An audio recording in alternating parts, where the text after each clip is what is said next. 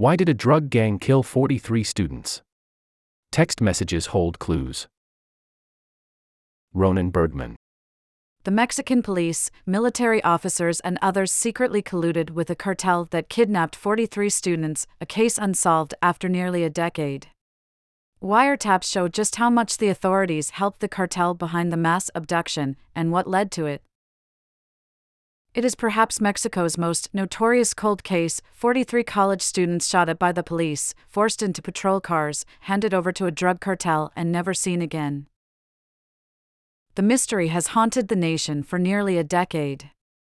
How could a relatively unknown gang pull off one of the worst atrocities in Mexico's recent history, with the help of the police and the military watching the mass abduction unfold in real time? A vast trove of about 23,000 unpublished text messages, witness testimony, and investigative files obtained by the New York Times point to an answer. Just about every arm of government in that part of southern Mexico had been secretly working for the criminal group for months, putting the machinery of the state in the cartel's hands and flattening any obstacle that got in its way. The police commanders whose officers snatched many of the students that night in 2014 had been taking direct orders from the drug traffickers, the text messages show. One of the commanders gave guns to cartel members, while another hunted down their rivals on command. The military, which closely monitored the abduction but never came to the students' aid, had been showered with cartel bribes, too. In the text messages, which were caught on wiretaps, traffickers and their collaborators griped about the soldiers' endless greed, calling them whores who they had in the bag. One lieutenant even armed gunmen connected to the cartel and, a witness said, helped the police try to cover up their role in the crime after the students were kidnapped and killed. It has long been known that police officers and an assortment of government officials either helped the cartel abduct the students or watched the crime happen and did nothing to stop it. But the text messages have been a breakthrough for investigators, offering the clearest picture yet of a possible motive for the collusion between the authorities and the killers. Fewer than 24 of the exchanges have ever been made public. What the thousands of others reveal is staggering. Far beyond buying individual favors, the cartel, known as Guerreros Unidos, had effectively turned public officials into full-blown employees.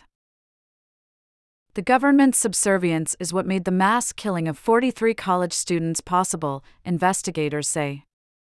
And the loyalty ran deep. One of the emergency responders who rushed to the scene of the mass abduction that night had an unofficial second job, gathering intelligence for the cartel. For months, the wiretaps capture him sending minute-by-minute updates on law enforcement's every move to a Guerreros Unidos leader he called boss. A coroner also did the cartel's bidding, sending photos of corpses and evidence at crime scenes, the messages show. After killing some of the students, the traffickers incinerated the bodies in a crematory owned by the coroner's family, investigators say. In unpublished testimony, one cartel member told the authorities that the ovens were routinely used to make people disappear without a trace. The text messages may also help answer another open question in the case: why did Guerreros Unidos execute a group of 43 students who were training to be teachers and had nothing to do with organized crime? In the months and weeks before the abduction, the wiretaps show, the cartel had grown increasingly paranoid, beset by deadly infighting and scrambling to defend its territory as rivals pushed in. So, when dozens of young men swept into the city of Iguala on passenger buses, not unlike the ones the cartel used to smuggle drugs into the United States, the traffickers mistook their convoy for an intrusion by enemies and gave the order to attack, prosecutors now say. 9 years after the students vanished, no one has been convicted of the crime, turning the case into a symbol of a broken system that cannot solve even the most brazen acts of brutality.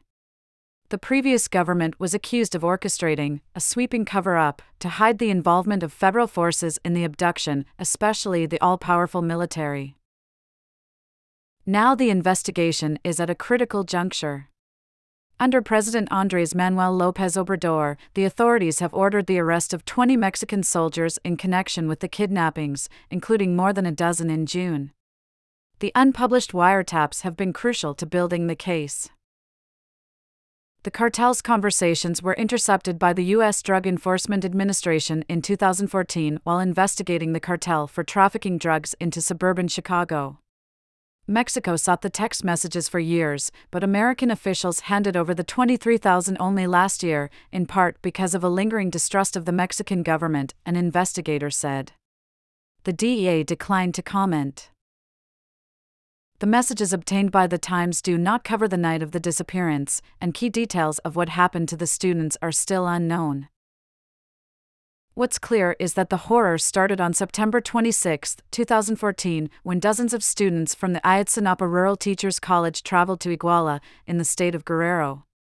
They commandeered several buses to go to a march in Mexico City, a tradition the authorities had tolerated in the past. This time, they never made it past the city limits. Minutes after the students left the bus station, the police chased them down, opened fire, and hauled them away. Multiple cartel members have testified that the victims were turned over to the criminal group, which killed them and disposed of their bodies. The army received constant updates about the crime as it happened. Soldiers were on the streets, and a local battalion even had an informant embedded with the students, investigations have shown. Army intelligence officials were also listening. They were spying on a cartel boss and a police commander as they discussed where to take some of the students that night, military documents show. And days after the attack, the army knew the location of two suspects talking about releasing students who, investigators say, may have still been alive. How the military knew this is now clearer. It was using a powerful spy tool manufactured in Israel, known as Pegasus, to surveil the gang's members, an investigator told The Times. But the military didn't share the intelligence with officials searching for the students, and there's no evidence that the armed forces tried to rescue them, according to investigators who have spent years looking into the case. They had all this information, but they hid it, Cristina Bautista Salvador, the mother of one of the missing students, said of the military. Instead of looking for our children or telling us the truth, they protected themselves. Mexico's Secretary of Defense did not respond to a request for comment. Mexico's president has argued that the accusations against a handful of soldiers are not a sign of broader corruption within the ranks. You cannot stain an entire institution because of the actions of one official, Mr. López Obrador said in July.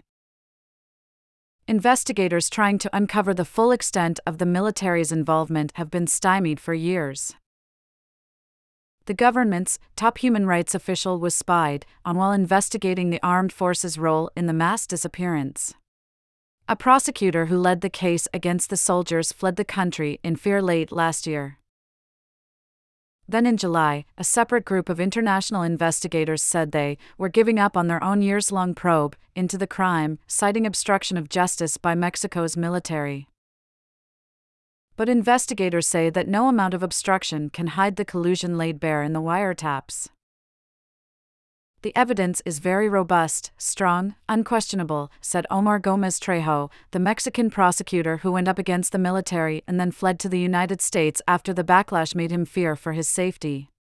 It corroborates how the cartel operates and the connections it had to the authorities, including the army. All they want to do is take and take. Reading the cartel's text messages for the first time last year, in a conference room in the Drug Enforcement Administration's headquarters in Chicago, Mr. Gómez Trejo realized he had been handed a gold mine.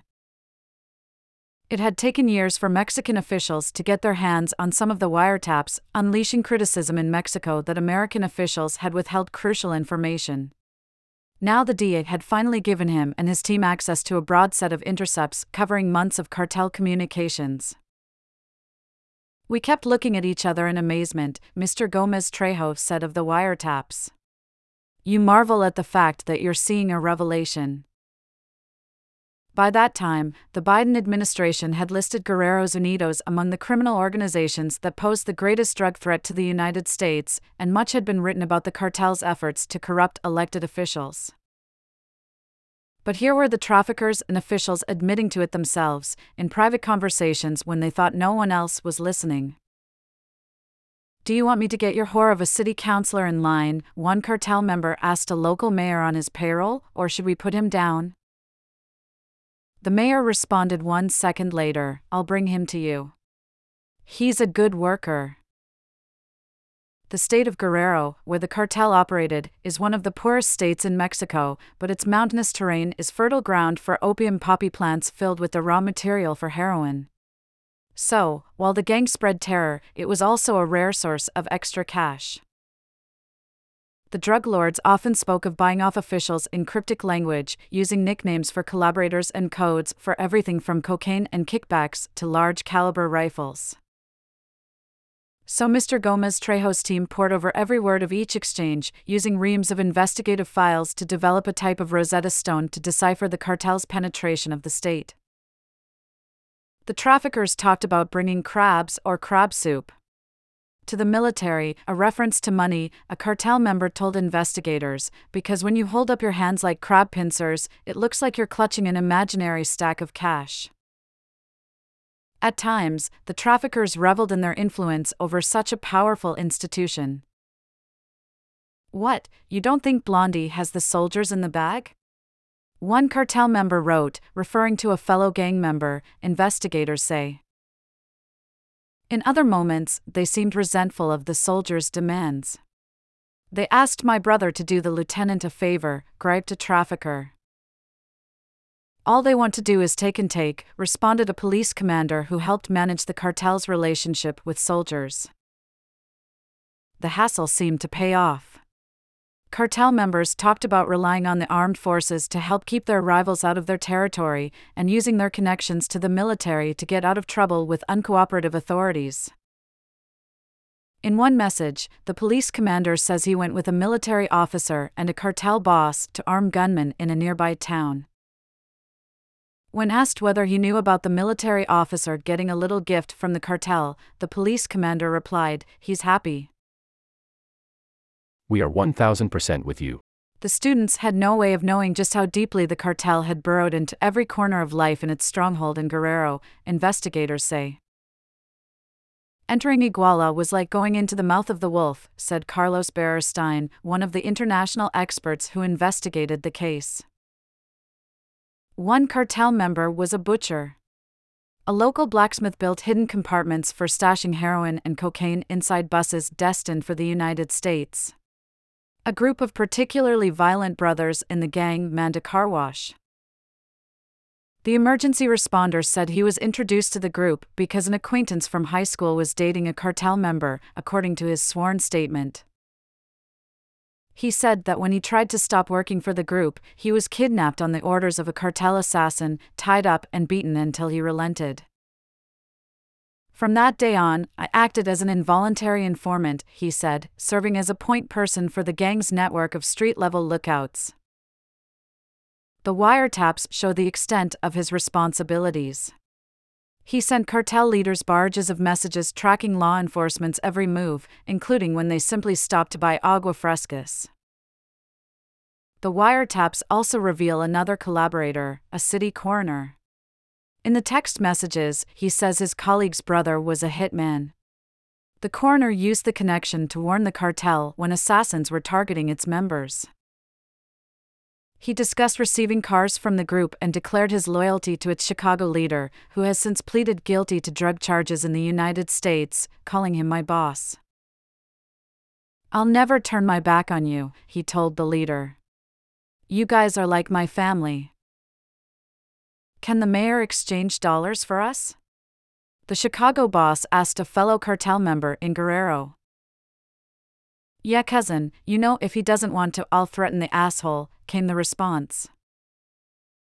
Guerrero's Unidos paid some police officers monthly, witnesses said, a kind of retainer that allowed the cartel to call on the authorities whenever it wanted.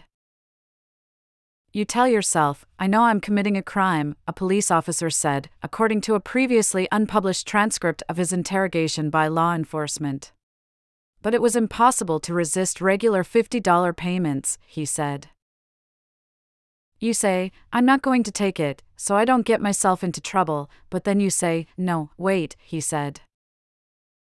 When cartel members needed to pass through a checkpoint, move weapons or ambush their rivals, they turned to the police. "Don't worry, cousin," a police commander told a cartel member in one message, "you know that we are 1000% with you here." A few months before the students' abduction, the cartel sent up a flare that showed just how anxious it was about possible rivals setting foot on its territory. On a Sunday afternoon, traffickers warned that members of an enemy group had stopped by the local market for lunch. Within minutes, the cartel figured out what car they were driving, what they looked like, and which food vendor they were near. "Locate a red Nissan truck, double cab, there will be 2 men and a woman," a trafficker texted a police commander in Iguala. "The units have been alerted, and there's 1 unit at the toll booth," the commander texted back. "When the group decided that something needed to happen, it happened," said Mr. Beristain. "The group had control over the different authorities and could tell them what they had to do." He doesn't want to be number 44. On Friday night, September 26, the cartel spotted something out of the ordinary and sent out a warning, according to Mexican prosecutors. Members of an enemy group were barreling through Iguala, interspersed with students on stolen buses, a cartel boss told the group's leaders. Only it wasn't true. There were no rival traffickers aboard, investigators say, and other than the sticks and rocks they carried to seize the buses, the students were unarmed. But the cartel had been on edge for months. One of its top bosses had recently drowned, another had been arrested, and the brothers who were left in charge had lost trust within the ranks, the wiretaps show. The traffickers fretted about a member who had defected to a rival cartel and a murder that appeared to be an inside job. "My cousin was killed, and it was our own people," the Chicago leader told an associate. "We cannot trust anyone, absolutely anyone," the wife of the drowned cartel leader said in another exchange. The group's enemies appeared to take note of its vulnerability. In the weeks before the students disappeared, local media reported that the cartel's rivals had regrouped and were coming for Guerreros Unidos. The wiretaps lit up with the traffickers fuming about gun battles around Iguala. "This is going to get uglier," the Chicago leader said in late August. A month later, when Guerreros Unidos got the message about its supposed rivals plowing through on buses, its network of collaborators flew into action. The 2 police commanders who had exchanged regular text messages with the cartel led the first attacks on the students that night. As the students tried to leave Iguala aboard several buses, police officers under the commander's control blocked the streets and shot at them, striking some, including one who remains in a coma. The students were then loaded into patrol cars, vanishing soon after. Several miles away, more police officers stopped another bus of students, used tear gas to get them off, then snatched them away. They, too, were among the 43 who disappeared. The emergency responder on the cartel's payroll said he got 2 phone calls that night. One of the police commanders asked him who he should hand over the packages to, referring to the hostages. A cartel assassin also called, asking who was bringing him the packages, according to his sworn statement. Exactly what happened next remains a mystery. According to one cartel member whose testimony has become key to the case, some of the students were taken to a house, killed and dismembered. Machete hacks left gashes in the floor, the witness said, and the students' remains were later burned in the crematory owned by the coroner's family. The military knew where at least some of students were being taken, because it was spying on a conversation between a police commander and a cartel boss as they talked about where to deposit the hostages, according to documents made public by the Mexican government. Other military intelligence documents, which have not been published, show that the military knew the location of a cartel member involved in the kidnapping days after the attack.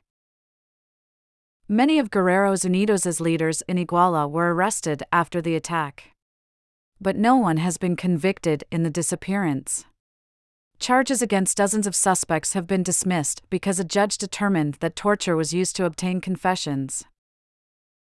The group managed to stay alive, thanks in part to some of the drug lords' wives and one of their mothers, who took over much of the day-to-day business, according to a separate set of hundreds of unpublished exchanges caught on wiretaps. The ties between the cartel and the authorities were still strong. One of the traffickers involved in the kidnapping talked about how he had just gotten drunk with the soldiers at a local restaurant, the wiretaps show. A money manager for the cartel said he had made friends with a federal police commander. A city councilman talked about moving drugs to the United States. One night, the wife of a jailed boss lost track of a shipment of drugs on its way to the United States. Thinking the smuggler might have made off with the stash, she asked an associate to give him a warning. "Doesn't the driver know what happened to the 43?" she said, referring to the abducted students. "I'm sure he doesn't want to be number 44. Alan Feuer contributed reporting from New York and Emiliano Rodriguez Mega from Mexico City.